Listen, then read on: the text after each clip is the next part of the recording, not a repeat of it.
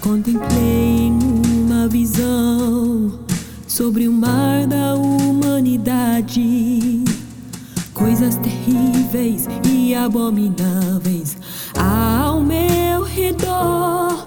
De minha alma veio um clamor: Senhor, esconda-me deste inferno. Quero viver contigo eternamente. Clamei, esconda-me, rocha das eras, separa-me dos males desta vida, cobre-me com teu puro manto, seja o Senhor da minha vida. Elevei meus olhos ao céu, eis que um anjo forte desceu, um pé na terra e outro no mar. Sua face brilhava como o sol, sua voz era como um trovão, e um mistério revelou, pois a voz que trovejou julgamento sussurrou liberdade a mim. Clamei, esconda-me, rocha das eras, separa-me dos males desta vida, cobre-me com teu puro manto, seja o Senhor da minha vida. Aceitei a voz do anjo, foi fiel e verdadeiro. Disse: eu sou Jesus, a palavra de Deus que veio para te redimir.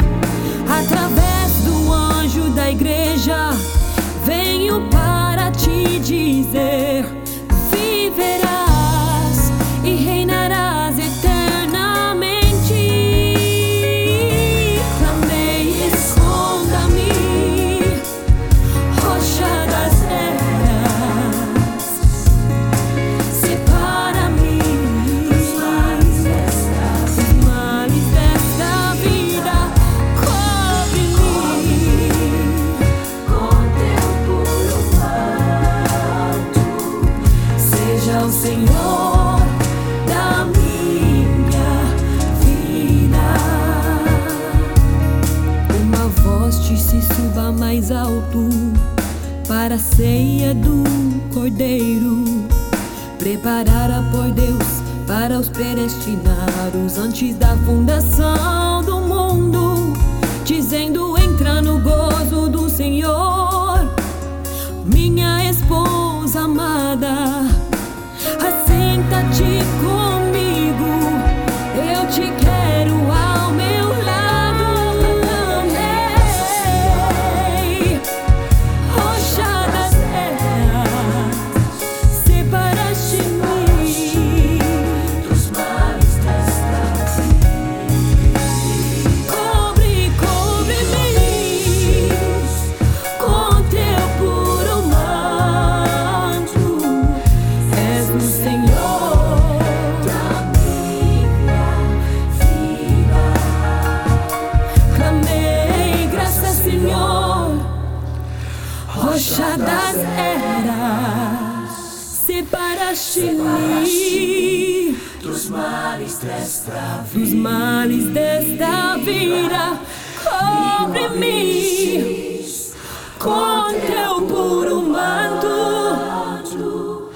És o Senhor da minha vida. És o Senhor